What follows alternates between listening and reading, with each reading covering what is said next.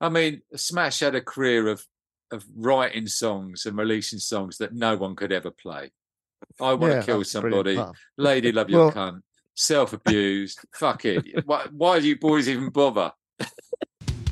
Welcome. We are Neil, Luke and Dave. 340-somethings reminiscing on the runners and riders of 90s guitar music. We look at the bands who soundtracked our youth on both sides of the pond and interview some of our heroes from the bands that defined a generation. You'll hear about the good, the bad and the ugly of 90s guitar music. This podcast is stupid and contagious. Episode 21 of the Stupid and Contagious podcast. First one of 2024. Happy New Year, fuckers. Happy New Year. Yeah. Anyone get up to anything wild? Bit of a party. Did you? Yeah, I went to a party. You do a lot of parties in Berwick, don't you? It's that sort of place. Is that kind of chuck your keys in the fucking bowl Yeah, it is. going on over there, isn't it? No, not for New Year's. Yeah, not for New Year's. Okay. Yeah, I was up till 3 a.m.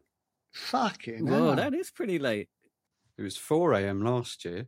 Did you do the conga? No, but we did Old Lang Syne and the, dancing in a ring. Did you? That's all right. Dancing in a ring? What do you mean? You have to Old link Lang your Syne. hands together, like. Yeah. Oh, you actually did that. I went and watched some fireworks over here. They have fireworks at midnight, and it's nice weather, so it's quite nice. Just sat there with a non-alcoholic beer. Well, New Year's the big thing over here. It's like the equivalent of Christmas, right? So families get together. So everyone was like sitting around. We were sitting around watching telly, playing board games, eating, drinking, and then flashed up on the TV because they have like earthquake warnings on the telly. So it flashed up on the TV saying earthquake here. Then it kept spreading across Japan, like here, and it was pretty scary. And we felt it, but not very much. We felt it, but it was really long one. The long ones are the scary ones. Did you have to run to the earthquake shelter? No, not where we were. I thought you had to get under a school desk. I mean, I have done that in the past, but no, you could barely feel it here. It's the other side of the country, pretty much. But over there, it's a terrible situation. Yeah. Yeah, and then the airplane caught fire at Tokyo Airport today, isn't it? Yeah, it's all going on over there. I know. In Armageddon. The traditional New Year celebrations have been kind of curtailed basically by all of that. So yeah. Does it have a name, the earthquake? No, it's not a fucking fun character, dude. It's killed 50 people. Storms they give a name to, don't they? Yeah, they give no storm. Ernie the earthquake. No. Let's give it one. No. Also, there were these New Year programs, and everything just shut down. So there was just nothing but earthquake news on every single channel all day yesterday. It was, which is understandable, Went to the shrine this morning. Did the traditional New Year stuff, Dick Shrine. Not a dick shrine, no, just like a local Shinto one. No, yeah. At least I'm consistent with my jokes. Yeah. You are. I mean, joke is stretching it, but yeah. David, have you been listening to Smash this week? Well, I have a bit, but it was a bit harder than I thought. I didn't give myself enough time because that one album, one of the big albums, is not on Spotify. Yeah, their only album is not on Spotify. Self-abused. With the main album. The EP's on there. Yeah. And that's that documentary you talk about in the interview, I wanted to watch that. I couldn't find it.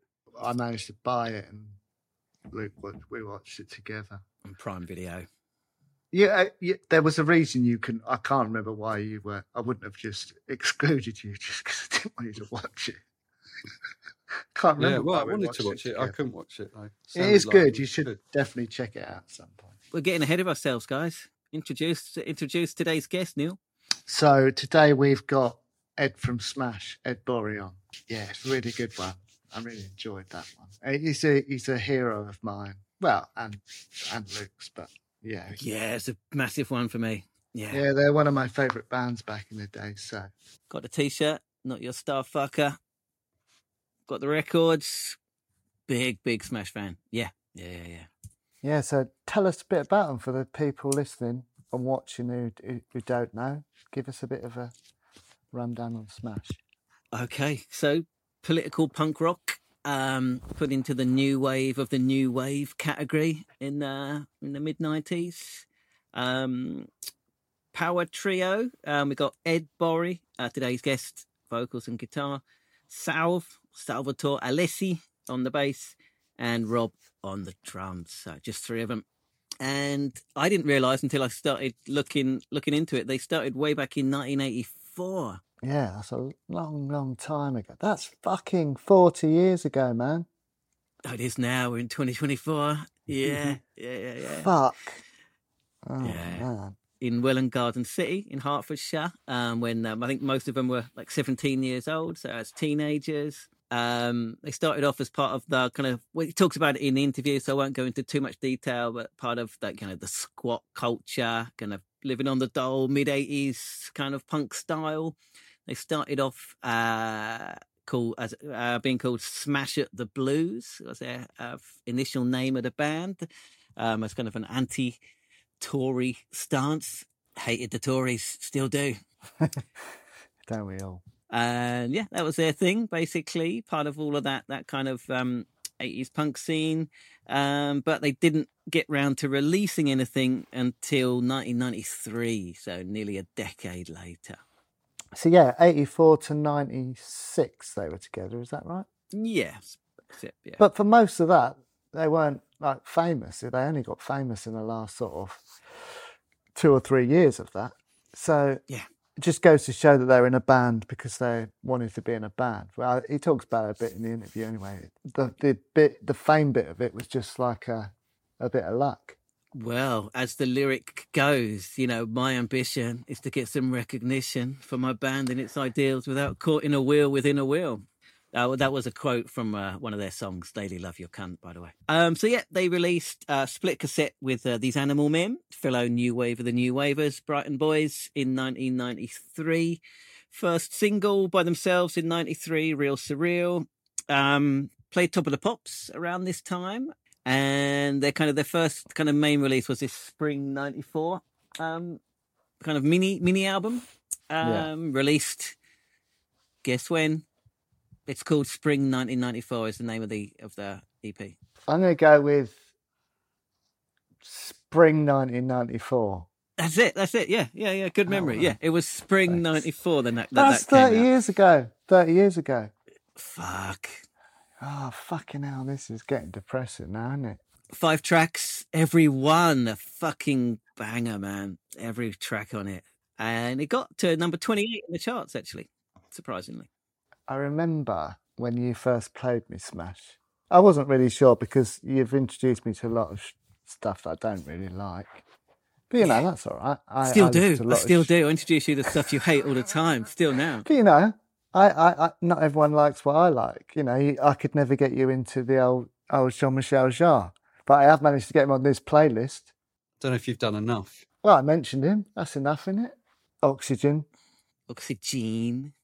Now put that one on. I've got it behind me on the shelf, man. I'm embarrassed to fucking say. Go on. No, don't be embarrassed. It's always with some trepidation when you introduce me to music. That I remember when I listened to Smash for the first time, and I was instantly hooked. I don't know. There's something about them I hadn't really heard before. It was punky, but really sort of melodic as well. Yeah, just great tunes. How did you discover them, Luke? In The Enemy. So I used to read The Enemy religiously every week, basically. So I just discovered them from that. For me, it was the politics and the lyrics that kind of got me hooked. And I talk about in the interview, like in the EP, they reprinted Jermaine Greer's "Lady Love Your Cunt" essay. Just that kind of thing. Just everything about it. Just some I just never seen that kind of stuff before. Just really. Yeah, and it was the whole look. We could be a part of it. The T-shirts and the fanzines and everything. It was just, it was great, wasn't it? It was just it's amazing. A really cool thing to be part of. And then fantastic gigs. Dave, did you You didn't go to see him, did you, Dave? No, I didn't go to see him, but yeah, for me, they were like one of Luke and Neil's bands. In like the Census things, so I always put them together because of the association with you. But both those bands I did end up really liking, but never went to see them. Mate, you'd have died in that mosh pit. You didn't like a mosh pit anyway, did you? No. You'd have died in there. Not if it was too dense. Yeah, the live gigs are pretty intense. It's great.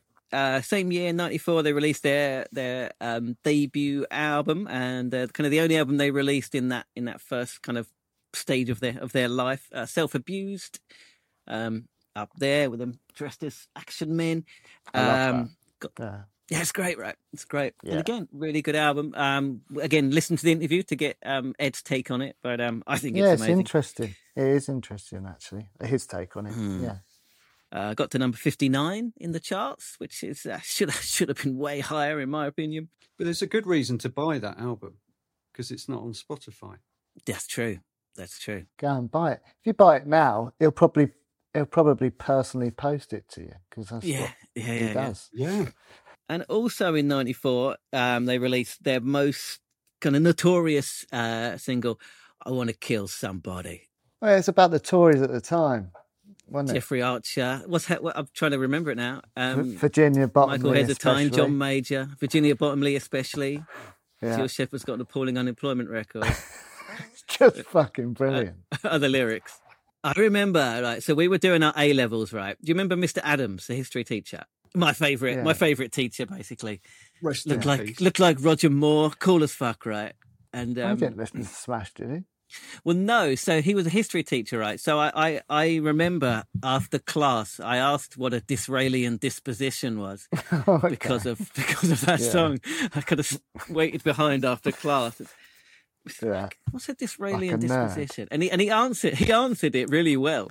I can't remember what he said, but he answered it really well. So he's like, "Why?" And I just told him about that, and he's like, "Oh, right, okay." And I'm pretty sure he checked them out after that because he was into cool culture. Mr. Adams, he was great. Yeah. And I hadn't really seen the video until I saw it in that documentary, but it's a great video as well. But he says every time they put it on YouTube, it just gets taken down. It's quite violent. Yeah, tongue in cheek, but yeah. Although they do, they were anti-Tory, but the song does say, "Whoever's in power, I'll be the opposition." Right? Yeah. So not else. So they released their Another Love Song EP in 1995, featuring yours truly. Listen to the interview to find out more. So yeah, Luke. It's never been confirmed. It definitely is him because it's me. Come on. Go and have a listen, and you know what his voice sounds like now. So go and have a listen. So on that EP, there's 2 live songs on there that were both recorded in Brighton. And me and Luke went to the gig. It was at the Pavilion in Brighton on the 19th of October, 1994, Neil. 30 years ago. Fuck. I'm not liking this new year because it's making everything 30 years ago. 19th of October, 1994, Pavilion Brighton. Yeah, there's a gap in one of the songs where famously the band just sort of cuts out. You have to sort of wait in anticipation for it to kick back in. In that gap, people shout stuff out, and obviously Luke. But even the line before it was kind of prophetic, right? It says, "I open my mouth and like Chinese whispers, Michael Jackson's going out with my kid's sister." He knew even then, right? And he says, "Do you believe what I said?" And then it stops, right? Yeah, and then someone shouts, "Your mum and dad" or something. Yeah. I shout the correct line. "You've been misled." Yeah. And there you go. It's immortalised on that EP. Do you remember much else about that gig, Neil? Just remember it being really good. We loved them anyway. So when you go and see a band that you're really into at the time, it's always going to be good, isn't it? But I remember really clearly Joe Bellingham telling us about the tickets because for some reason she found out about it, and we were so excited, and we went into, I think that's some shop in Brighton to go and buy the tickets. Not Rounder Records, was it? Something like that. Yeah. It's great. Yeah, the days where you had to go and physically buy gig tickets. So. So they broke up in 1996. Salve joined Carter. Rob joined These Animal Men briefly. And he was also in another great Brighton band, Mo Solid Gold, if you remember them. I remember the name. Yeah. It was members of These Animal Men with the like a soul singer kind of guy. They were both kept quite active after Smash then. Yeah, but Ed, on the other hand, went into the wilderness. Yeah, which is it's pretty sad to hear about, right? Yeah, but he came back, so that's the main thing, I guess, isn't it? He did. So they reformed in 2004. They released the second album, Icon, in 2007, which I don't have. It's CD only. I had it somewhere. It's brilliant, that album. Yeah, and then they came back again in 2017 with Goodbye, Welland Garden City. Again, really good album. Really good album. Probably the best one, I think. Apart from the EPs, I think that's... Maybe, not the EPs, but as an album, it's really good. Really good.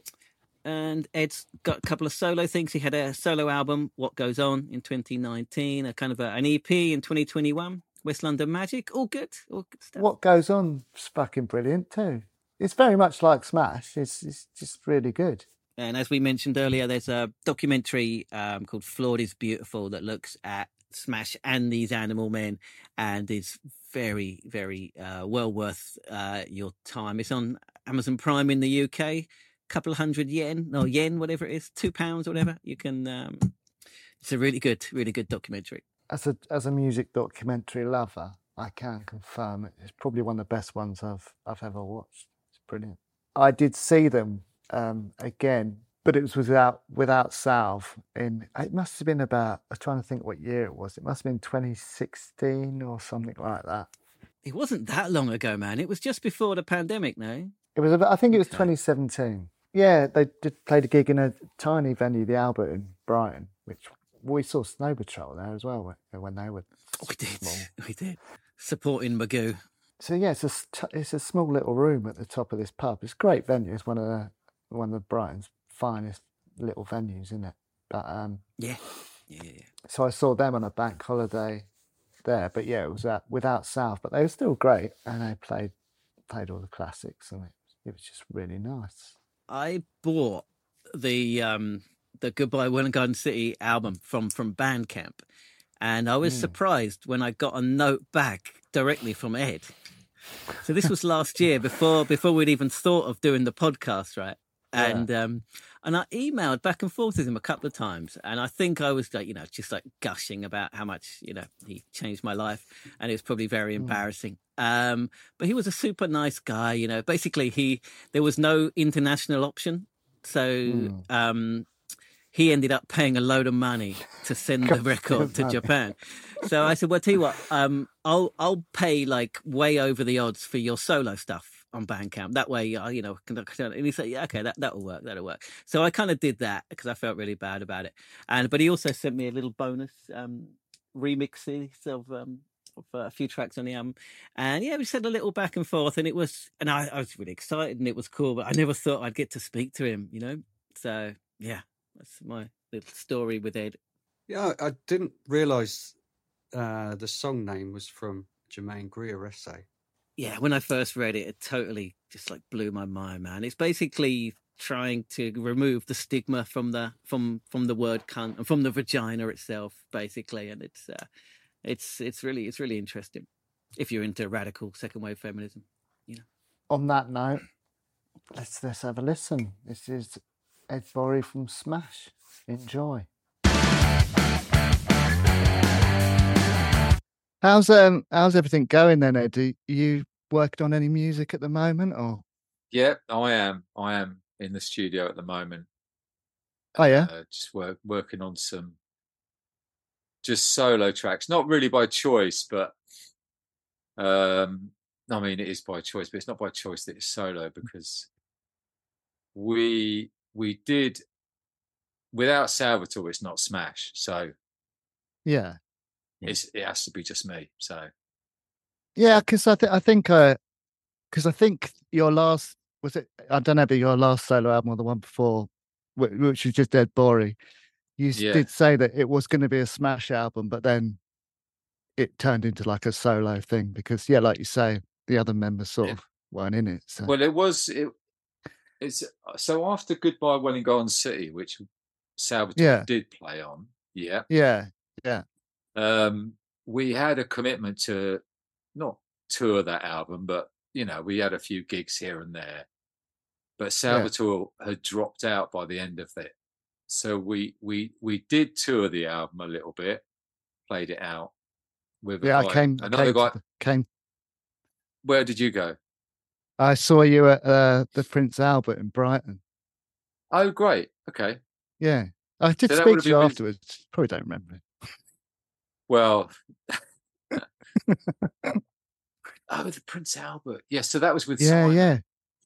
Yeah, it was a good gig. So Simon was playing with Smash, and then me, Rob, and Simon recorded an album that was going to be Smash, but it can't be Smash without Sal. So it just was a solo album, which is what's happening now. I'm playing as if I'm in Smash, but without Sal, it ain't. So it's interesting you say that. Like, I think one of the things that I loved about Smash is that you did seem like a gang, right? You had that kind of Clash gang thing going on, and like you say, if the gang's not there, it's not Smash, No, it's not. No. Yeah. That's good, man. You're sticking to it all these years later. That's great, Sticking to what?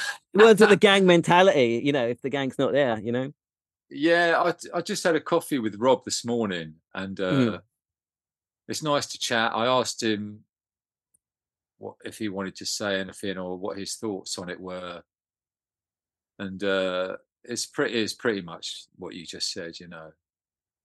We're friends. You're still working with Rob, though, right? Yeah, but it ain't Smash. Yeah. No. There you go. Yeah. All right. Well, Smash started like way back in 1984, right? That's right. Yeah. I made some notes. So in 1984, we would have been 17, and wow. Salvatore and I went to school together. Salvatore and Rob were sniffing glue down at Stanborough Lakes together. You can see it all now. Yeah. And Rob was living in a squat. Sav and I were on the dole, probably back in the good old days. Yeah. And Mum gave me a lift with the guitar around to Rob's squat, and the first song we ever played together was "What Goes On" by the Velvet Underground. Right, which you covered later on, right? On Yeah. That's an interesting choice. I mean, I love the Velvet Underground, but I don't really see that in Smash. Is that what you were listening to? That's what I was listening to. I don't know what Rob was listening to, because me and Sal had been hanging out for years, so we spent plenty of time in the bedroom staring at tapes and records, and Sal was listening to Killing Joke and Theatre of Hate and that kind of stuff. And I think Rob was possibly full punk already. Wow, it's 1984, right? It's a good time for that kind of post 82 kind of crust punk scene and all of that, right? Yeah. It was a fantastic, vibrant time. Yeah. So you were just jamming in this squat a lot of the time, were you? Or we were jamming in a squat, and eventually I moved into a kind of a squat, so we jammed in there. And originally we were called Smash at the Blues to start with. Yeah. At the Blues, as in the Tories. Yeah.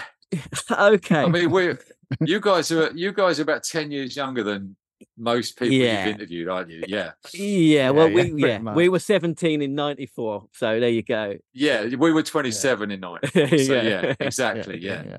So we were fully suffering under the Tories, and with every beat of my heart, I hated them, and the deprivation and of the whole country was awful. And we started out doing minor support for the mine workers in 1984. Yeah, right. Strike. Yeah. Wow. With a local band from Welwyn Garden City called the Astronauts. Mm. Who? What did? And there was another local band called Crass. I don't know if you remember Crass. Yeah, of course. I'm drifting way off your age range now. No. These are the bands before us. You want to drift? So. Oh man, I got Crass albums behind me here. Yeah, have you? Yeah, because they were local to Hertfordshire as well. In fact, I think they've still got a kind of compound. Oh, have they? Out in Hertfordshire, an anarchist compound. Yeah.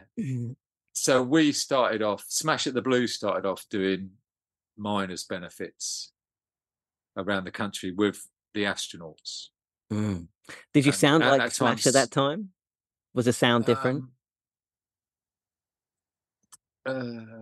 Yes, I think we did sound like Smash. We had Salvatore was singing, so we had a bass player. We had a few bass players over the years. Oh wow! And then we did have a bongo player for a while and a keyboard player when we were the Happy Mondays. That's good. I can't imagine any of this. Yeah. In 1990, and 2 guitars, and it's. Is there any recordings or footage of this anywhere that we can find? I don't think there's any footage or recordings of Smash at the Blues. No, didn't have the internet. I might have a photo. Lucky. No, I haven't got a useful photo. I've just got a photo of us when Sav was singing. Mm. But yeah. So we went through some transition, and then one time, as this happens at band rehearsals, only the 3 of us turned up. So Sav picked up. So you had to sing. Yeah, and we didn't look back from there. Wow. When was that? How late was that? That was probably about 1992. Okay, so you've been together a while before that. Wow. Yeah. I mean, I spoke to Rob earlier, and he was like, we did our 10 years from 84 to 94, and then yeah, brilliant. We had our 15 minutes that lasted 10 years, and we're more than happy with that. I mean, why? What? Go on. What can I ask Chrissy, just related to that? Why do you think that the time did come when it came? If you know what I mean. Why then? After 10 years, why did it take off for us in 94? I think because we were very determined. We had our own fanzine. We had our own fanzine called Petal Buzz. We had our own T-shirts. It was a good look. When it was actually the Bull and Gate that couldn't be bothered to write at the Blues after Smash. So we turned up and it said Smash on the chalkboard out the front, and we were like, "Oh right, let's not fucking bother with the rest." And Rob put stars in between the letters. So the style came, the T-shirts came. We had our own fanzine. We were doing busloads of kids to the George Robey from Welwyn Garden City. We had our own thing, and I think that's enough for a record company. They haven't got any work left to do. How important was it coming from Welwyn Garden City? Because obviously, whenever we think of Welwyn Garden City now, we think Smash. But it was a big thing for you guys to, because when you got signed, didn't you did the signing at the old youth club in Welwyn Garden City? Yeah, we did it at Ludwig Youth Club. Yeah. So it's a big part of Smash. Yeah, and I think that's why we. I mean, it's just one of our T-shirts was "Small Town Git." We're just 3 guys. I had it. Small town. Neil had that one. I'll show you mine. I still got mine. I had the. Oh, fantastic! Not your star fucker. There you go. Oh wow! Yeah. Don't know if it fits. That's I haven't original. tried it, but yeah, it's the original. Oh, thank you so much. It's Smash meant an awful lot to a few people, and that's certainly enough for me. Yeah. Yeah, sorry, but go on about the small town git, because I think that's a really important point. Go on. Sorry, interrupted. Well, I was just talking to Rob this morning about, why aren't we producers or engineers or still in Smash, still rolling around Europe and, earning some money in Germany over the winter and playing all the festivals in the summer. And it's because we're from Welwyn Garden City and we don't give a fuck. Just fair enough. Just three mates who didn't want anything, didn't really want it. We were treated really well in the music business. Dave Boyd at Hut, fantastic. But it's all bullshit, and I don't think we could give a fuck. So that's why we don't do it anymore. But I don't know. I don't know if that's a Welwyn Garden City thing or. I think you're right. It's a small town thing, right? I mean, we were from a small town as well, and that. Yeah, what small town were you from?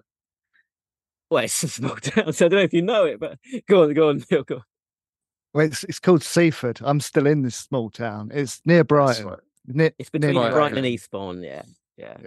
Okay. So Brighton was our hangout, I guess. That was like the big smoke for us. Yeah. Yeah.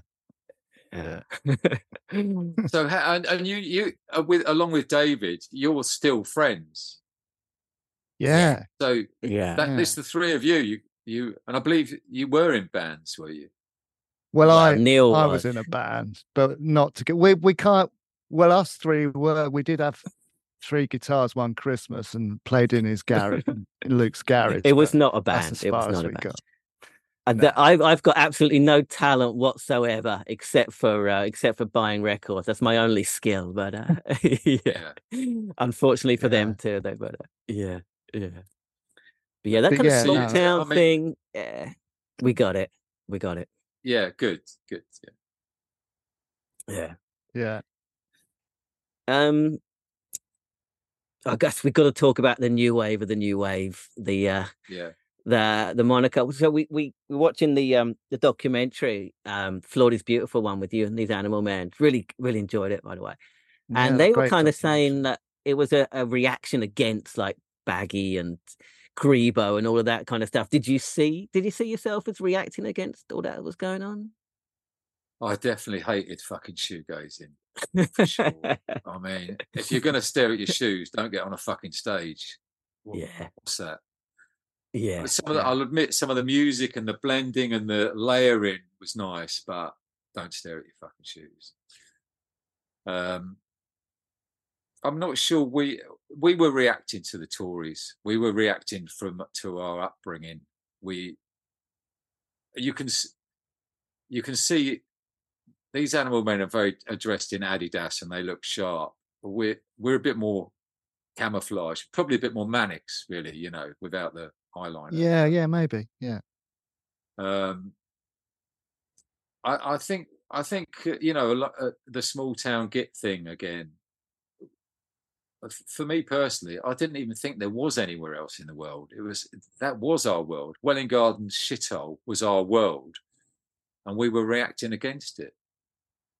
However it looked, it just became popular in 1993. So it's just like a happy coincidence that it sort of all merged at the right time.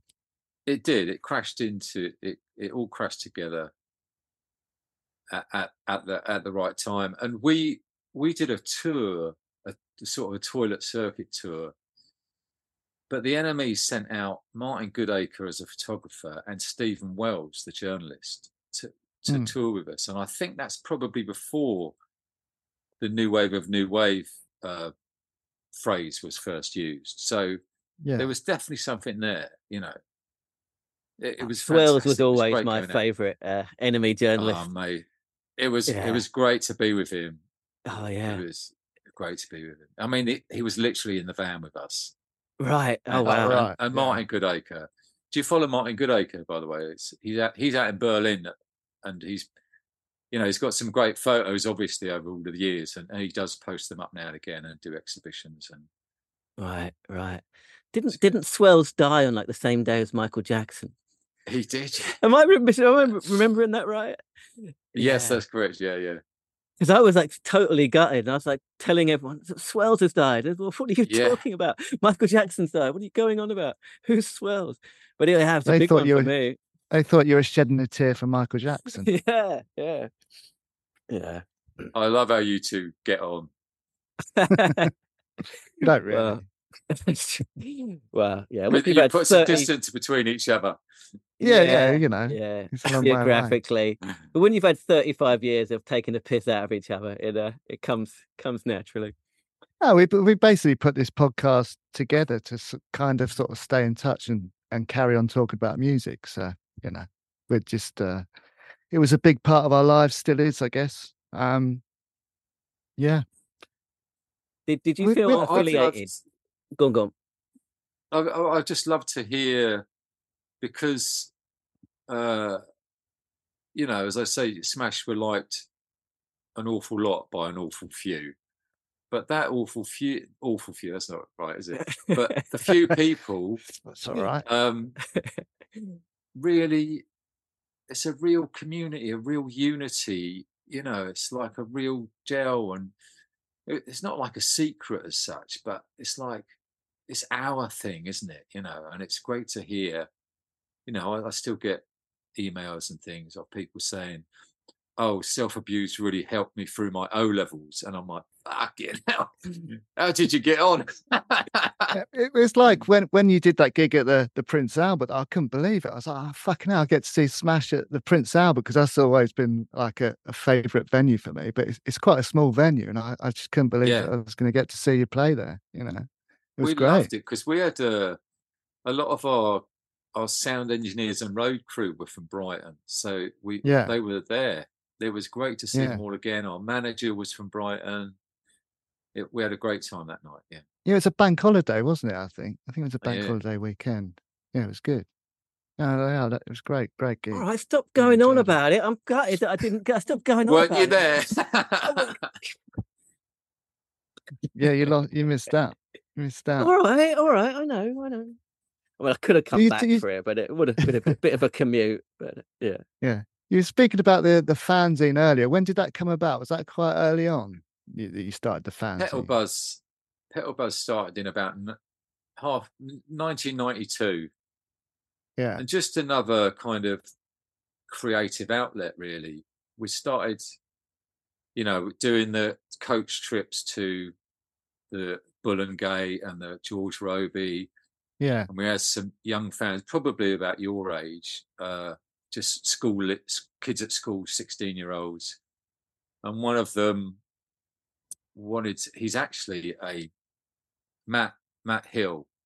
He's actually the editor of some magazines now in Leeds. So, you know, he started his first foray into that was making a fanzine for Smash, you know. Oh, amazing. Folding the pages, doing photocopying, cut and paste, you know. Cut and paste with scissors, by the way, kids. Any young people out there who think that was invented by Microsoft. Pair of scissors and a Pritt stick.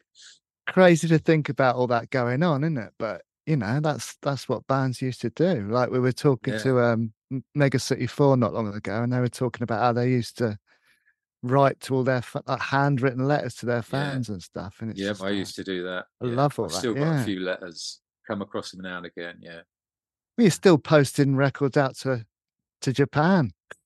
Yeah, I've got a post, and I've got to post one out to Dundee, I think it is. Wow. Yeah. Nice. Yeah. I feel all international now, thanks to you, Luke. There you go. We're everywhere. The Smash diaspora is everywhere.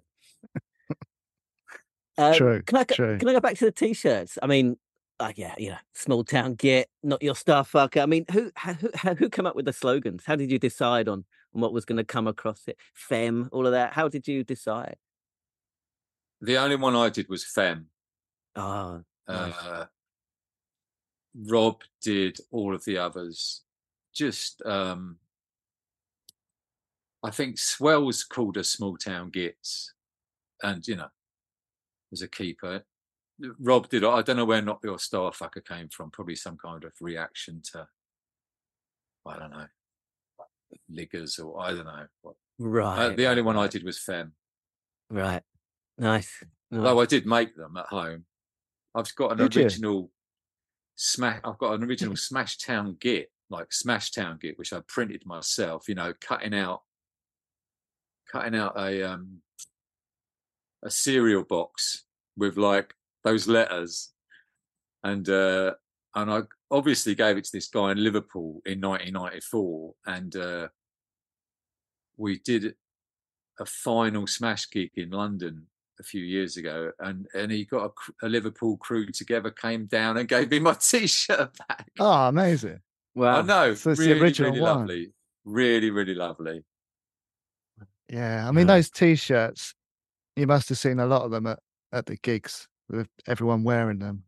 Yeah, it's quite a nice thing to see, right? And I think Reading at '94, although we didn't play, I think we were challenging for the most T-shirt attendance. Yeah, great tees. It's just genius, right? Getting the old army surplus tees. It's just genius. Just the look just fitted perfectly with the whole aesthetic, right? Well, that was Rob's job. Was he had a second-hand clothes shop, and so in probably about 1992, and he was buying army surplus, you know. Yeah. So he had a surplus of army T-shirts. He was buying army surplus and Levi jeans, and you know, and it was we printed on some T-shirts. I mean, me and Rob would spend. Rob had 2 kids at this time already. We'd spend Sunday afternoons, you know, making T-shirts in his kitchen. Nuts, isn't it? With the kids at our feet, you know. Yeah. Because we were friends. Do you know what I mean? Yeah. And we wanted to be together and to do art and be creative. And if we couldn't play music, then we'd print some T-shirts, or we did some tie-dyeing. I don't know how that went down with the washing machine. Yeah. Wow. You mentioned like Liggers earlier. So when it did all take off and you were on the front cover of Enemy and the Melody Maker and on Top of the Pops, I mean, did you get to enjoy it? Were you? How was it? I think we remained quite insular, quite a tight little group. We didn't really let any. Yeah, I mean, we were friends. Our road crew were either from Brighton or from Welwyn Garden City. David Boyd at Hut Records was fantastic. The guy who put us on Top of the Pops,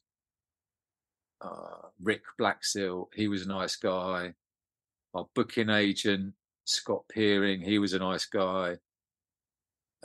We had Kathy St. Luce at All or Nothing doing our press and promotions. She did Radiohead and the Manics as well. She was lovely. Yeah. All or Nothing were lovely. Yeah, no complaints. Do you remember the Top of the Pops performance? Or? Yep. I should have brought my sheet. We were in Newcastle on the Tuesday night. We had to get a train first thing Wednesday morning because it's actually filmed on a Wednesday, kids. It's not live. Don't ruin it. And then on Thursday, when it came out, we were at King Tut's Wawa Hut. So we did. Oh, really? Wow. We were shattered. Actually, yeah. And you have to re-record your track for Top of the Pops, just for musicians' union rules. And right. I think the only person who got caught not doing it was I can't. It'll come to me. But we were on tour when we got Top of the Pops. We were at Windsor. My lung collapsed. We were in Manchester the next day. Yeah. The doctor said, "You've got a collapsed lung." We did Manchester. We went to Hull the next day. I had my lung expirated, and we played the Hull Adelphi. And then we had one day off, and we re-recorded the Top of the Pops Shane for Top of the Pops in this tiny studio in Hull. Yeah. And we sung. Me and Sal sung live, but yeah. What a journey! So you just have to re-record the same track. Yeah. Amazing. Chesney Hawkes, he got caught not doing it. Oh, did he? The He one got and banned. only. The one and only person to get caught. Maybe Dave would like Chesney Hawkes as well as the Lighthouse Family. He probably bloody does, doesn't he? He probably does. Dave will love that you've mentioned the Lighthouse Family. We'll cherish that. Did you meet the Lighthouse Family? Yeah. No. Dave, I think maybe Dave ought to. Dave and I ought to do a Zoom and chat about you two. I reckon you should. He'd like that. That's pretty wild, though, right? With collapsed lung, man. That's yeah. But who fucking cares in the end? We did Top of the Pops. It was amazing. Well, there was a band called Collapsed Lung at the time. I'm sure. I was going to say, when you said that, I thought. I'm sure if we'd been more business-wise, we could have tied something in there. You missed a marketing opportunity there. Yes. Yeah. So when Top of the Pops, we were shattered, basically. We came from Newcastle. First thing in the morning, Sal was up all night bleaching his hair or dyeing his hair. You spend all day at Top of the Pops. Yeah, what's that like? Is it weird? It's just a studio with loads of dressing rooms. We just looked for somewhere to sleep, really, because we were shattered. Dressing rooms can look like toilets, if I'm honest. Yeah, it's not. Not great. Yeah. And then you go down to makeup, you go down for rehearsal, and then dress rehearsal. And Salv and I tried to get back in because they shoot the band and then they shoot the crowd, and Salv and I tried to get in so we were in the crowd. But just that would have been brilliant. That would have been good, man. Yeah. But so when you play, you're not playing to an audience at all? Or? You do play in front of an audience, and then they reshoot the audience. So we tried to get in on that. And that would have been brilliant. Who else played? But what a thing, you're growing up to do. You're on Top of the Pops. You're on Top of the Unbelievable, Pops, man. That's amazing. Yeah. It's every band's dream, isn't it? Well, not anymore. But it was. Yeah. Yeah, I don't know why they stopped it. Yeah, it's such a good show. Yeah. Well, I think Operation U-Tree might have had something to do with it. Oh, yeah. Yeah, I forgot about that bit of it. That's probably problematic. Fortunately, I think our presenter was not caught up in that. Yeah. Not yet. Yeah. Wasn't Rolf Harris. I used to have a signed photo of Rolf Harris when I was a kid. It was like my most prized possession. It was like this pink signed photo. You did as well. I did. Have you still got it? Sorry. I've no idea. I've no idea. Queen had a portrait done by Rolf Harris. I mean, she did. Yeah, lightly. That's true. Yeah, she did. I forgot about that. Can you remember who else was on Top of the Pops when you played? Did you meet anyone else? Was Chesney Hawkes that week? Was it? No, Tim Booth was very nice. Oh, he was on it. Yeah. Oh, yeah. James. James were on it. Madonna, Bruce Springsteen. Neither of them were live. No. Oh, really? They were. Who else was in the studio? Okay. Wow. We had a nice chat with Tim Booth. Oh, yeah. I think the Bee Gees were on. Were they? Yeah. Rob had a Wii next to a Bee Gee. That's his claim to fame. Oh yeah, because I think that's in the documentary. I think he made. Yeah, I've had a Wii next to a Bee Gee. Yeah. But what were the Bee Gees doing in '94? They were performing live on Top of the Pops. Yeah. Okay. Can we ask about some of the songs, if that's okay? Yeah. How they come about, or anything? So I guess for me, Lady Love Your Cunt's got to be my favourite. Can you tell us a bit about it? Yes. So my mother gave that song the title. Very influential lady. I know. Who knew? My mum was the subversive one in the band. Yeah. Funnily enough, it came full circle with that solo album, and there's a lyric on it. Mother always wanted obscurity for me. Yeah. You know, we all knew my mum. We rehearsed in her front. Well, I knew her, but we rehearsed in the front room. Do you know what I mean? In the dining room, like with her drum kit and amplifiers, and my mum was in the kitchen, and so she knew Robin South. You know. Yeah. But Lady Love Your Cunt was, it's Germaine Greer's. Is it The Mad Woman's Underclothes or something? Yeah. You've got it there. Okay, yeah. Got it there. Yeah. And we were, the first line, "What's that smell you're wearing? It sticks like glue to me." It's from those cartoons where like Wile E. Coyote goes past and there's this like odor stream. It's that. It's the chemical industry. It's endorphins. It's pheromones. It's why does that smell like that? What's the attraction? It's just it's just manipulation and at that time. To me, the lyrics, and it's lyrically one of the best songs ever written. Personally, I genuinely mean that. It's just, I think it's just a brilliant song. Thank you. Thanks. Yeah, it's for me. It started a lifelong kind of interest in feminism.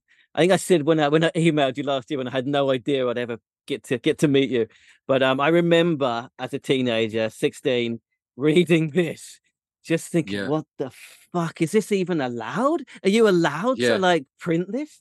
And I just couldn't believe it. And I mean, I use it in my work. In 2 weeks, I'm giving a presentation on feminist pedagogy. I mean, were you aware of the consequences of putting radical second wave feminism into the hands of impressionable boys?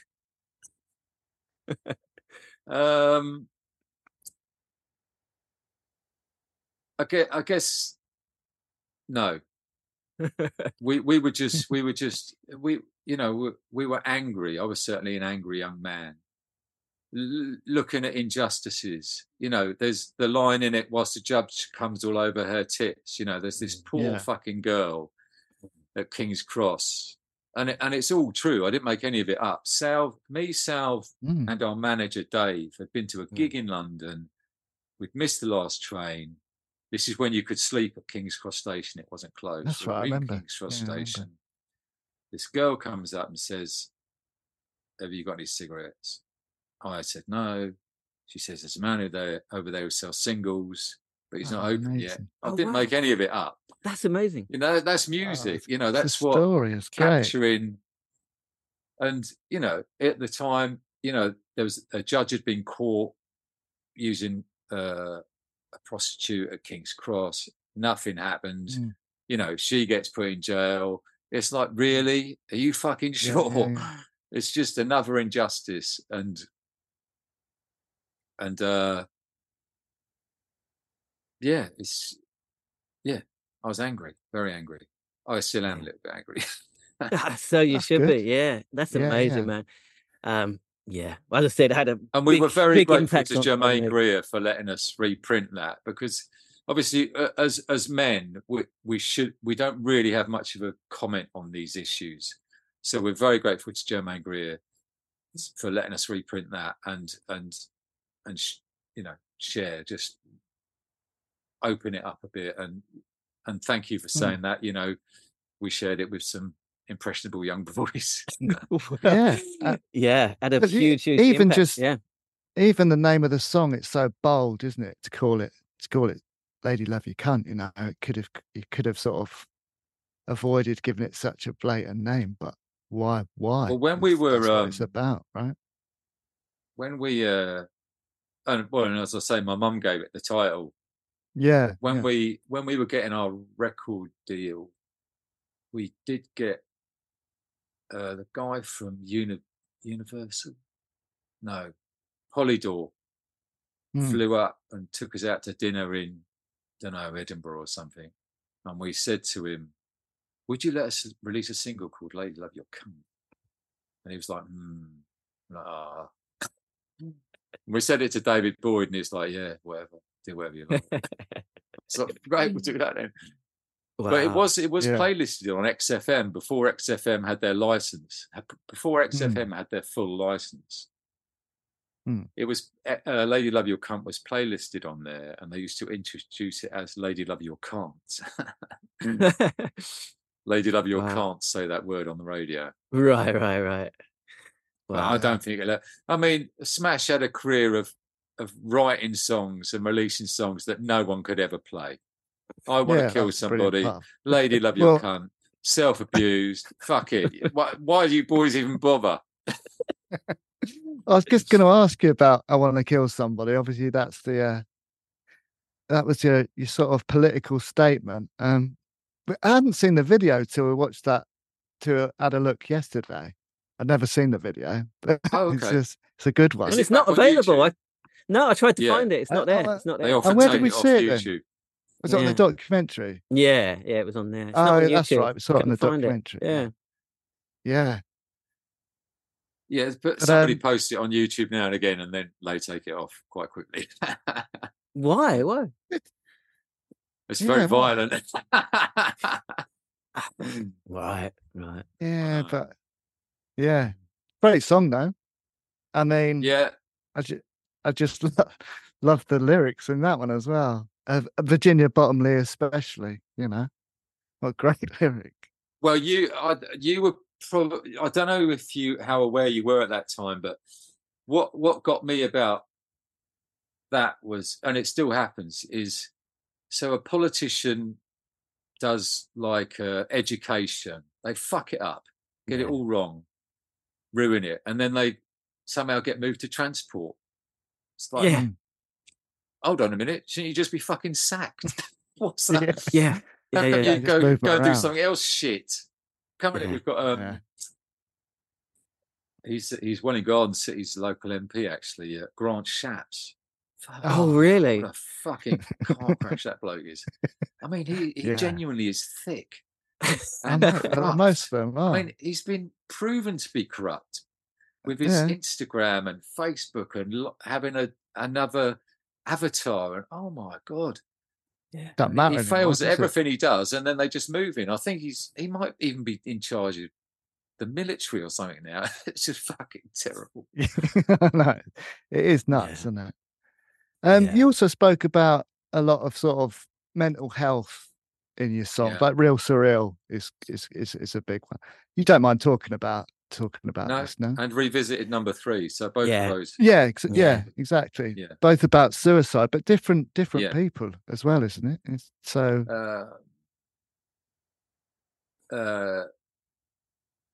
No, it's not about different. There are more people. It's more than one person. Yeah, one of the guys was from the Astronauts. Yeah. Oh, the band you played with at the beginning. Yeah, and the other guy was the guy whose flat I was living in. That's right. Yeah. I mean, how did you? I mean, they're difficult things to write about, right? And to sing about every night on stage. I mean, how was that? Yeah, I think as an angry young man, I was angry about their deaths. I was angry about my responses to their possible reaching out for help.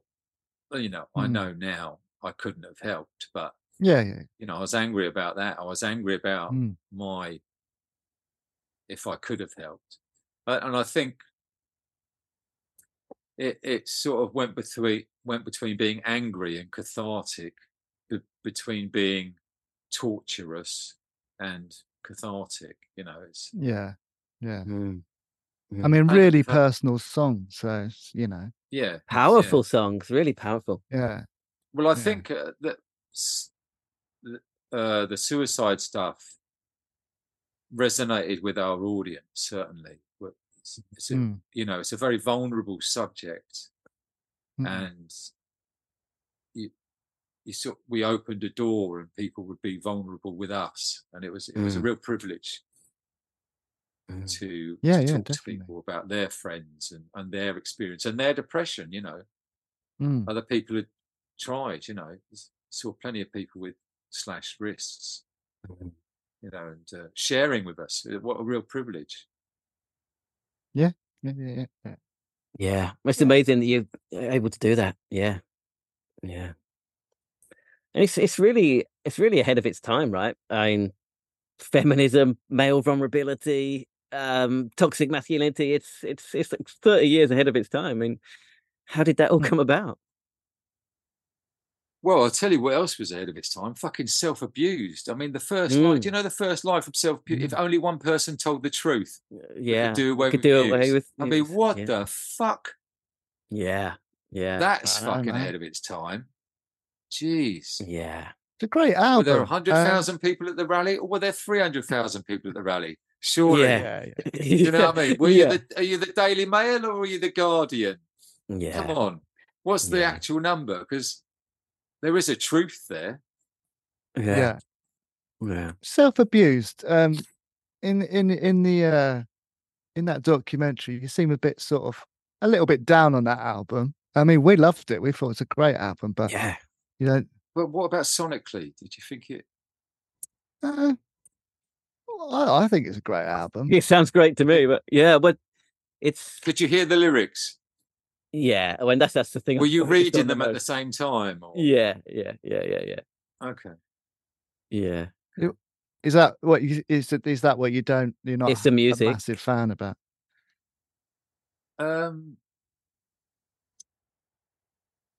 We were a very difficult band to work with at that time, I think. We'd been touring for quite a few months. We sort of only really knew our live sound, which is the three of us just playing, Yeah. And then we were put in a recording studio. And I mean, thank you for saying you like the album. That'll do for me. All right. That what business is it of mine? If you are you saying it's overproduced or is that the problem? Yeah, I think so. Yeah. Okay. I don't think it matters now, does it? It's 29 years ago, and it worked. I think, it's life, right? It's destiny, but it didn't do very well, and I think one of those reasons might have been it was more kind of Americana type sound rather than a British rock punk sound. But I don't know now. That's fair. Also, you dismissed the Another Love Song EP as commercial bollocks, but for us it was. So you watched the documentary quite recently. You're quoting directly. Well, because for us it was ridiculously exciting because the B-side is recorded at Brighton Pavilion and we were at the gig. So for us it was amazing. Were you there? Did you shout out your mum? I shout out, you've been misled. Just been misled. Hey! You can hear him. Yeah. I'm sure I'm the third you've been misled in that. Yeah, someone shouted your mum and dad, didn't they? Yeah. Someone shouted your mum and dad. Yeah. Yeah. But we were there. Brilliant. Which is brilliant. But so you were there and you had a good time, but that room was not very full. Wasn't it? Wasn't Can't it? remember, to be honest. Wasn't it? We were already on the wane. That was full October '94. Yeah. No, it was amazing. Yeah. As somebody pointed out, I think we'd been overplayed by then. On that self-abuse tour, we we ended up in Manchester, and the Wedding Present were on, like Shed 7 were on, and Smash were on, but you'd probably seen Smash last month because we'd been touring for 3 months. Do you know what I mean? So you wouldn't go out of that 3, you wouldn't go and see Smash again. And I think we'd just become overplayed at that point. Interesting. Yeah. Yeah. So like Luke loves. Well, you don't like that Another Love Song EP at all, really, or? It's not a massive. I mean, like I just said, what business is it of mine? If it's none of your business. Of course if it you is. like the song. I mean, it was because we re-recorded Another Love. We were testing it. We were helping it. The guy recorded the first 2 singles. He's got a studio in Hitchin, and he got some analog gear. This is about 10 years ago.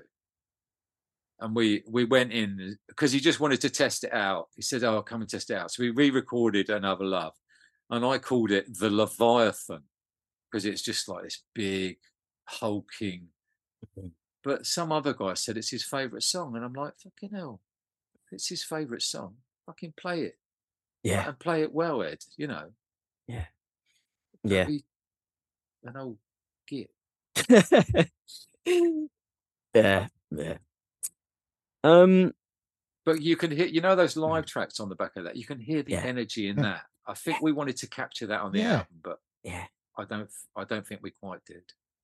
Okay. But we captured something else. Yeah. But just great songs, right? And like Neil said before, just great lyrics all over the Self Abused album, just every track. Yeah.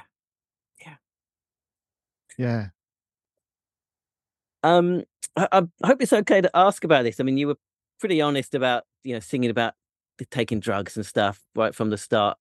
It seemed that at the end of the band, it was a bit of a problem.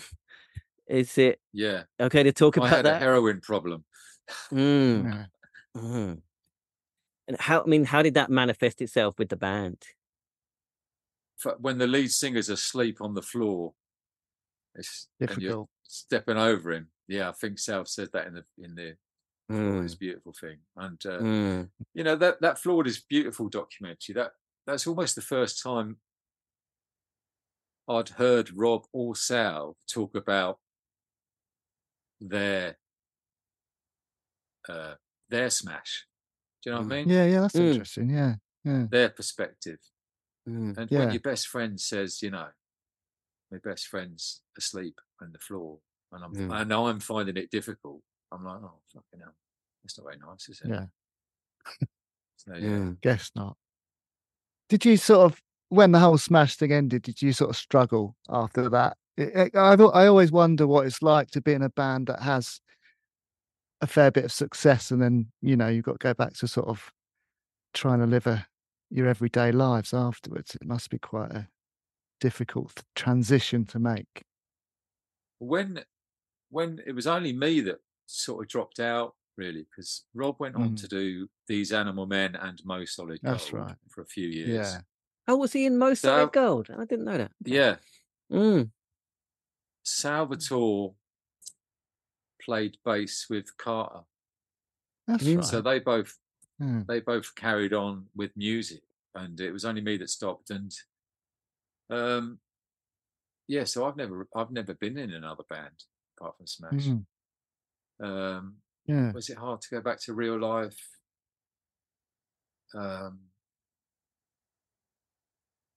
No, it wasn't, because we weren't that famous. No one was going to recognise me working in Tesco's. Not with the disguise I was wearing. Come on, you're on the front page of NME with a grenade in your mouth. Yeah, quite a few times. Yeah, that photo shoot I did with Kathy St. Luce in the All or Nothing offices were in Shepherd's Bush. So Kathy had got a AK-47 from wherever and a grenade, and we were doing this photo shoot. But after the photo shoot, we were going to a party, and there's me and Kathy walking down Oxford Street with a fucking AK-47 and a grenade in her handbag. I mean, what the fuck? Can you imagine that today? And yet we didn't. And I was probably wearing camouflage gear. I mean, it's just insane. Probably going to a party at the 100 Club or something with a rifle and a grenade. Yeah. Iconic picture, that, though. It must be quite something to have your face on the front page. Yeah. We're lucky. I feel I love our 15 minutes. As I say, I spoke to Rob this morning, and we're both glad it didn't go on longer. We loved it. 84 to 94. We're very, very grateful to everyone like you who bought a record and enjoyed coming to a gig. And it was brilliant. Yeah. I mean, you did carry on. You've obviously you've done that album since. How did that come about? Did you all just decide to play some more songs together? So I did 10 years of 10 years in the wilderness. And in 2003, when I came out of the wilderness, we got back together because fundamentally we're friends from Welwyn Garden City, and however, we have argued, don't get me wrong, we've had some fucking bad arguments, but when people know your mum and dad, do you know what I mean? It's like you can have friends, but when when they're part of the family kind of thing. When they're part of the family. I think my mum preferred Rob to me anyway. She always thought he looked like Steve McQueen. I felt a bit left out when they were around, if I'm honest. So we did a couple of gigs, and we didn't really care if anyone came or anything. We just wanted to be together because liked rehearsing. Let's go down Farm Factory and have a rehearsal and smoke some fags and be like the old times or whatever, or the new times, or and then, as I say, we did this recording with Andy, just test out his gear, and we did a mini album again with Andy. I can't remember what it's called now, but the one with the Velvet Underground cover on it, is that one? It's actually Sharon Tate on the front. What's it called? Yeah. It's can't remember, something Regrets or something like that. No. Oh Without Regret. Without Regret. That's it. Sorry, forgetting my own discography. What kind of what kind of a promo is this? And then eventually we wrote enough songs to make Goodbye Welwyn Garden City, and it's the last album Salvatore played on, and I think it's a fitting end to Smash. I mean, look at that. It's a good album. It's a really great album. It's really good. Yeah, man. It looks great. The songs are great. It's good as anything. It's really good. Yeah. You happy with how it came out, the album? Happy with how it sounded when it came out? Yeah. Well, by that time, personally, I had a bit more confidence in the studio, and we weren't all exhausted, and we had a nice time making it. Yeah, it's good. Brilliant. Yeah, there's a few Lana Del Rey samples on there. It's my it's supposed to sound like Born to Die. Okay. Anyway, I don't mind Born to Die. We got this sort of question that we just ask everyone we interview. If you could have been in any other band around that time, who would have it been, and why? If you could have been in another band. Yeah, I have thought about this one, and it was in the documentary.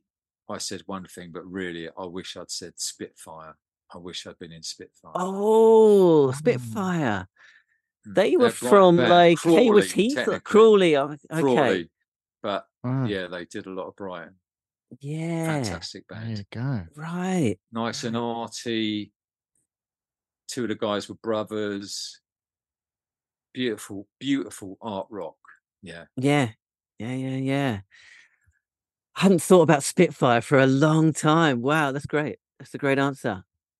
Are you working on anything at the moment, Ed, or is there any new stuff in the pipeline? I'm doing 4 tracks at the moment. They're all angry. They're all about bringing down crooked people. One of them's about the Sackler family and the OxyContin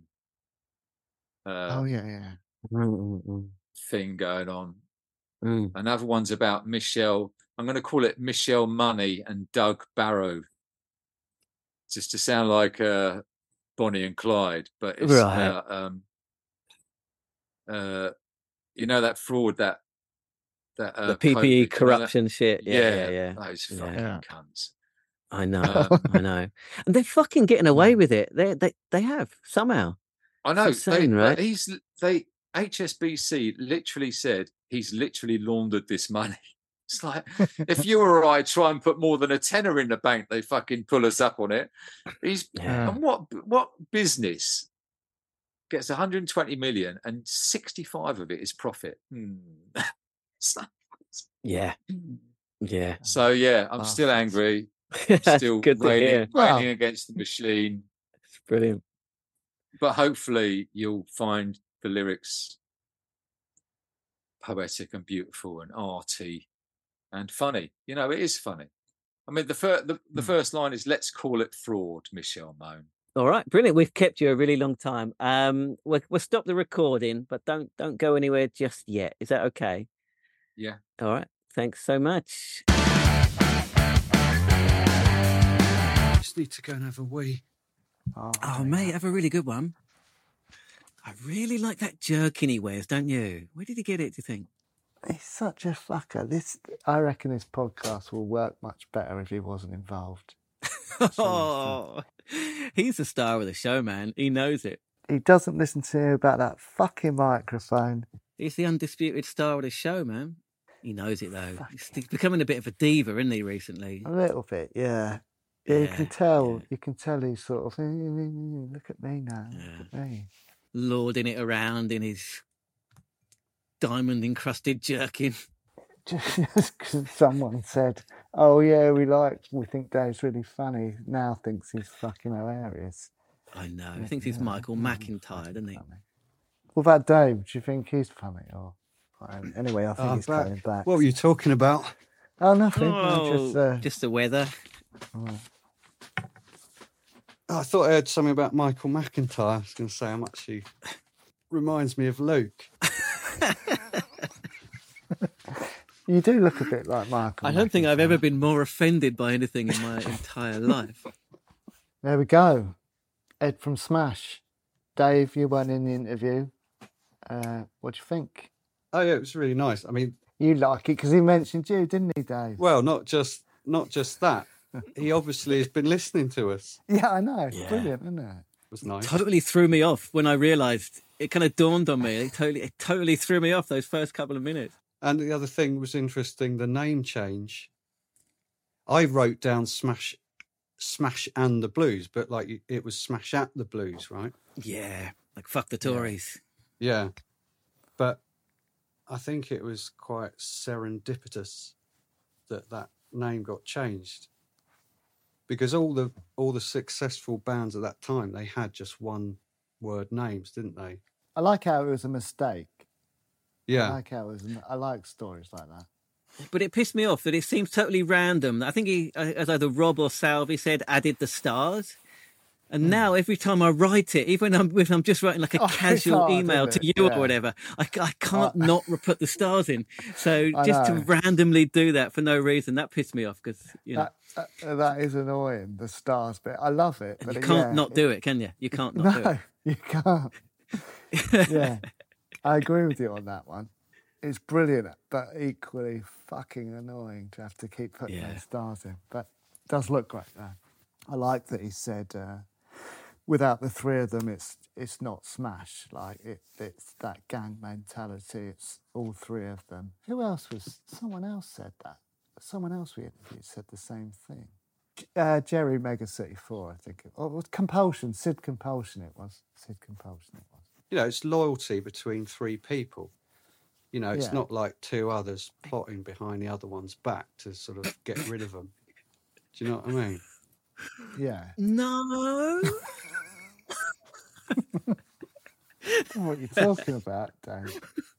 That's the kind of trio I'd like to be in. You might find some people like that one day, but at the moment, it's the latter, isn't it?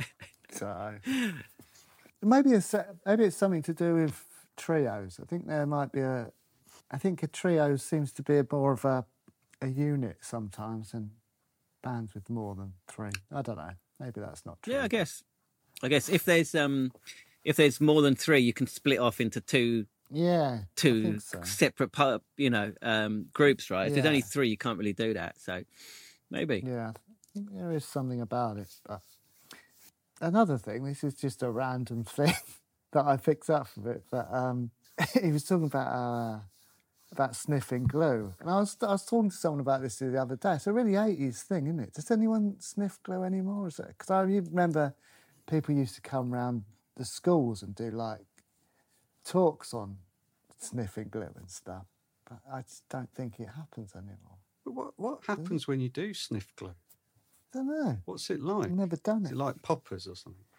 Your nose sticks together. I mean, it must be it gives you a head rush, in right? some way. It gives you a head rush. It's a punk thing, isn't it? There was a famous punk fanzine called Sniffing Glue. Don't know if kids do it anymore, do they? Dave, do your kids sniff glue? Well, they're still alive, so, you know, according to the warnings, it's certain death. Sure. Yeah, a bit like if you've chucked a banana out of a train, it would kill someone. We had those ones as well. Speaking of the drugs talks they had in schools, remember I had that poster on my wall in the bedroom? I had listed all the different drugs on it. Do you remember that? Yeah, I do remember it. We got it from one of those school talks. Yeah, done it. I don't know if they do those talks anymore, but it used to be like everything. Trains, power lines, there was loads of those. Yeah, don't get your football boot stuck in the fucking train line, man. Yeah. Don't get your... Happens a lot. That image is just stuck with us all, isn't it? Sure. Yeah. It works, man. It works. Oof. I haven't flown a kite near a pylon since. I never dragged my football boots along the live rail after that. No, same. No chance. Here, do you remember? I went to see Luke ages ago in Tokyo, and we were running for a train. And I slipped over, and my leg was right down by the side of the train. Yeah. The whole leg. Yeah. Rip your leg off. I almost died. You didn't. Oh, I just thought I'd slip that in. Yeah. You got your leg stuck down there. Yes. Your leg stuck. Not We'd quite been at nearly some dying, kind of but yeah. all-you-can-drink buffet at a pizza place. Yeah. Pissed up. That was mental, that. It was like nothing, wasn't it? It was like 500 yen or something, like whatever that was, like 2 or 3 quid, and it was all you can drink. Just help yourself. Don't want to hear about your fucking night out in Tokyo, anyway. Yeah, I thought it would wind Neil up because he wasn't there. Didn't even get an invite. Welcome anytime. So Smash started out obviously doing the support for the mine workers gigs. Yeah, I didn't know that either. That was great. Made me like him even more. Yeah, it's a bit depressing that we're in the same situation now, aren't we? Tories are still cunts. They've only got money for bombs. Oh, that'd be a good T-shirt. Maybe we'll do a Stupid and Contagious merch with that on it. Nice laugh.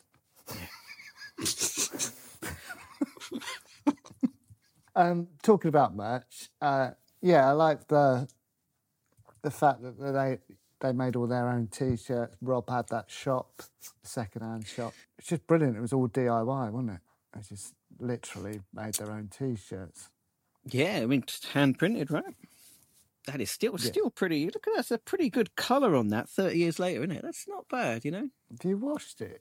I haven't worn it for a long time because I forgot about it, but now it still fits. I'm gonna start wearing it again. You've got the same body as a 14-year-old boy. Well, I was 17. I do have another layer on underneath because it's cold.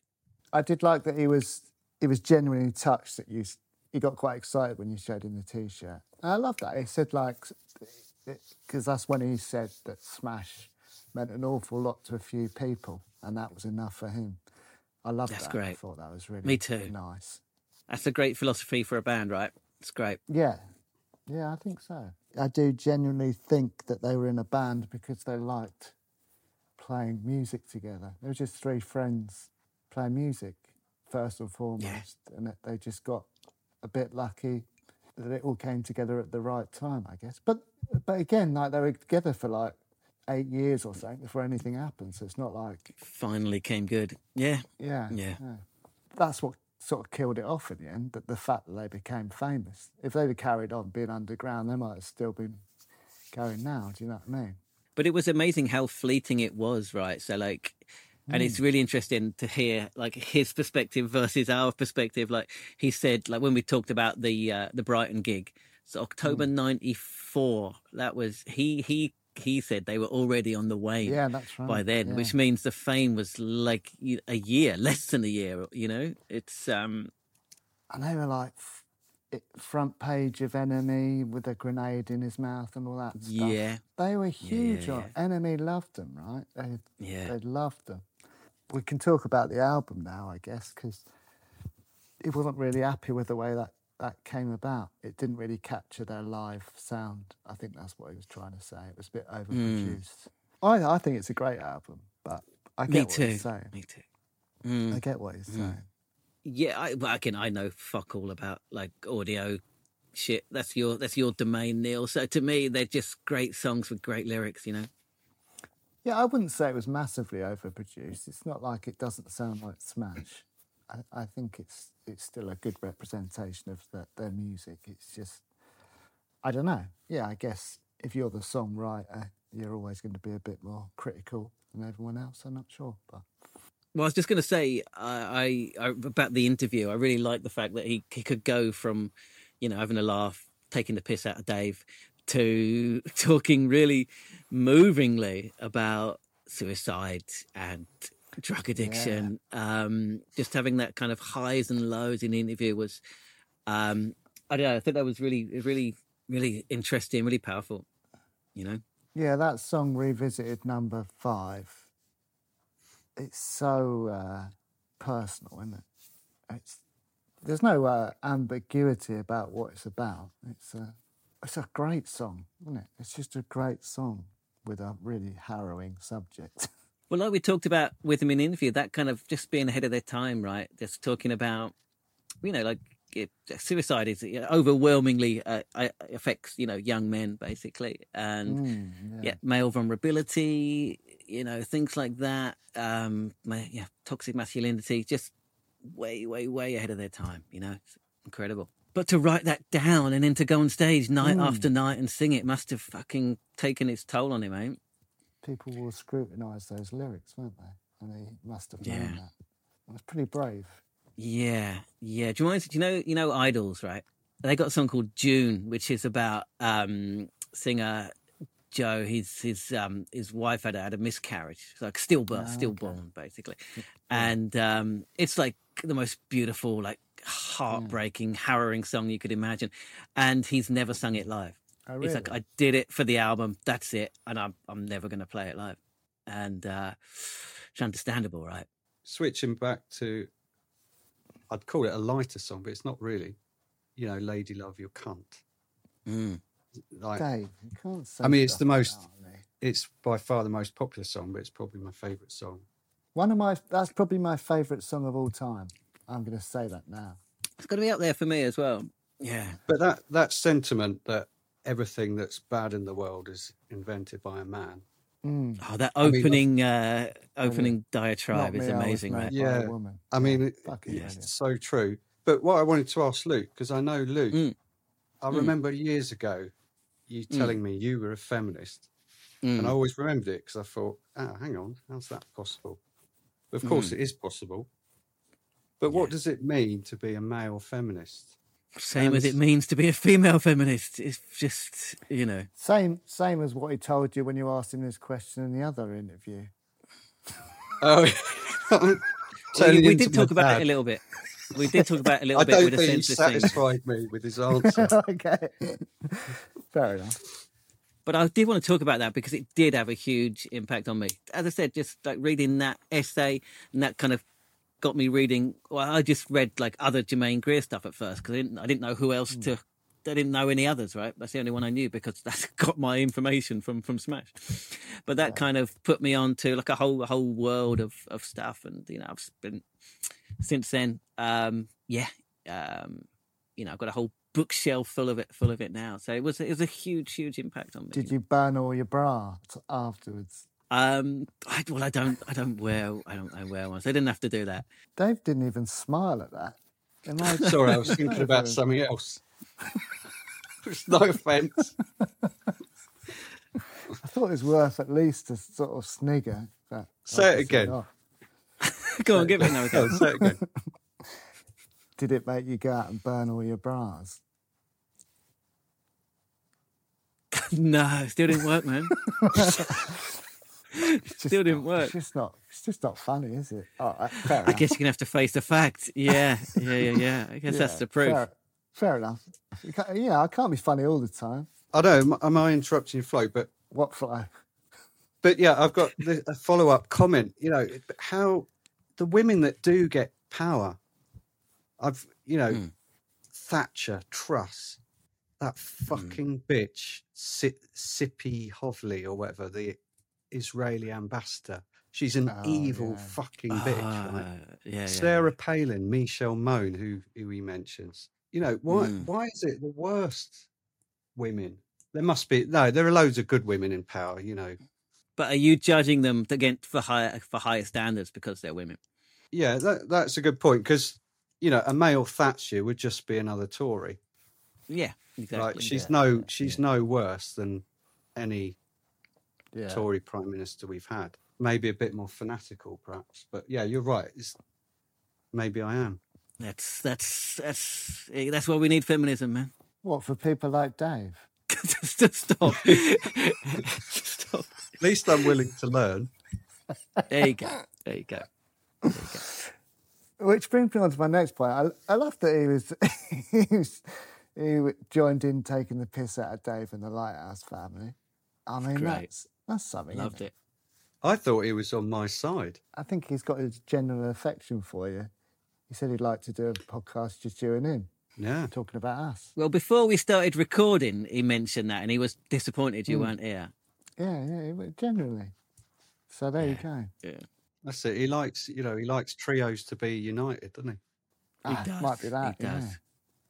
Can I give a quick shout out to Stephen Swells, who we talked about in the interview? So he's the one that directed the video for I Want to Kill Somebody. He said he was on the tour bus with him. He was pretty much my favourite NME writer back in the day, and I was obsessed with NME.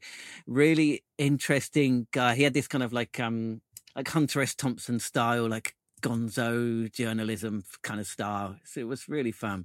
He started this publishing company called Attack Books, and I remember at the time there's this really like underground publishing house, and I remember I had to he wrote a book called Teenage Tits Out Terra Totti, and I really wanted to get hold of a copy. I had to send off I think I sent cash maybe in like an envelope or something off to some address in London, and a book came back like a month later with a nice little personal message from Swells in it, and yeah, it's great to hear about him for me because he was a big part of my teenage years reading his stuff, Yeah, and a big part of Smash's success. It sounds like as well. He was really behind the band. Really, really good guy. One of the good guys. Yeah, so I just wanted to do a shout out to Swells. Nobody smiled at the book title. I did. Yeah, I was going to ask, what was it about? I think it's self-explanatory. It takes a lot to make Dave laugh. He doesn't laugh at any of my jokes. It's called Tits Out Teenage Terra Totti. That's what happened. I sniggered. I'm sure I did. I definitely would have because that's my level of humour. Dave's he's stone faced today. He's unbreakable. It's because he knows Ed likes him. He's trying to impress him. Anyway, what I really liked from that whole interview. Did you interview Hull? How comes that got a laugh? That was a good one. Not sure why his one gets a laugh and mine didn't get anything. I think mainly it's because his one was funny. Right, okay. Comedy's an art form, isn't it? The humour, yeah, exactly. What I liked, or what I got from it, is it's very much, Smash was like, it was just three mates. They rehearsed around his mum's house. They all knew his mum, and that's that came across like that's just what they did. They were just mates who were making music together. But mates more than anything. And he still sort of goes and sees Rob for a coffee and a natter sort of thing. That's what it's all about, isn't it? I know you're really into the whole political side of Smash. And I just think when you listen to some of these people, a bit like Hythen from Censor as well, you just think it'd be so good if they were like running things, wouldn't it? Or would it though? I don't know. It would. They need to be, people like that need to be closer to power. Civil servants do the running of things. It's the decision making. You need more people like him. They can't get near power because it's a paradox, isn't it? Or an irony that you have to want power to get power. And if you want power, you're invariably a cunt. Yeah. But I do often think that when we're talking to our guests, it's just like, yeah, that's right. That's it. That you've nailed it and that's right. And what they're doing is wrong. On that note, let's wrap up. So that was Ed from Smash. I hope you've enjoyed this one. We did. I really enjoyed speaking to Eddie. Yeah, he's a really nice guy. If you have enjoyed it, and please do give it a thumbs up if you're watching it. Subscribe to the YouTube channel. And leave us a comment below. Let us know your favourite Smash song or Smash memories, if you've seen them live. Let us know in the comments. Let's get a conversation going, as always. If you're listening, then rate, review, do all that so that we can get the podcast out to more people. Luke, mixtape? Sadly, Self-Abused is not on Spotify. But yeah, the other EP is the newer stuff is on there. So there's enough for a nice decent mixtape on there. So yeah. That'll be ready when this goes out. So yeah, enjoy that. So that's it for this one. Thanks for watching and listening as always. Tell your friends, Dave. Yeah. Do you want to wrap this one up? See you in a minute.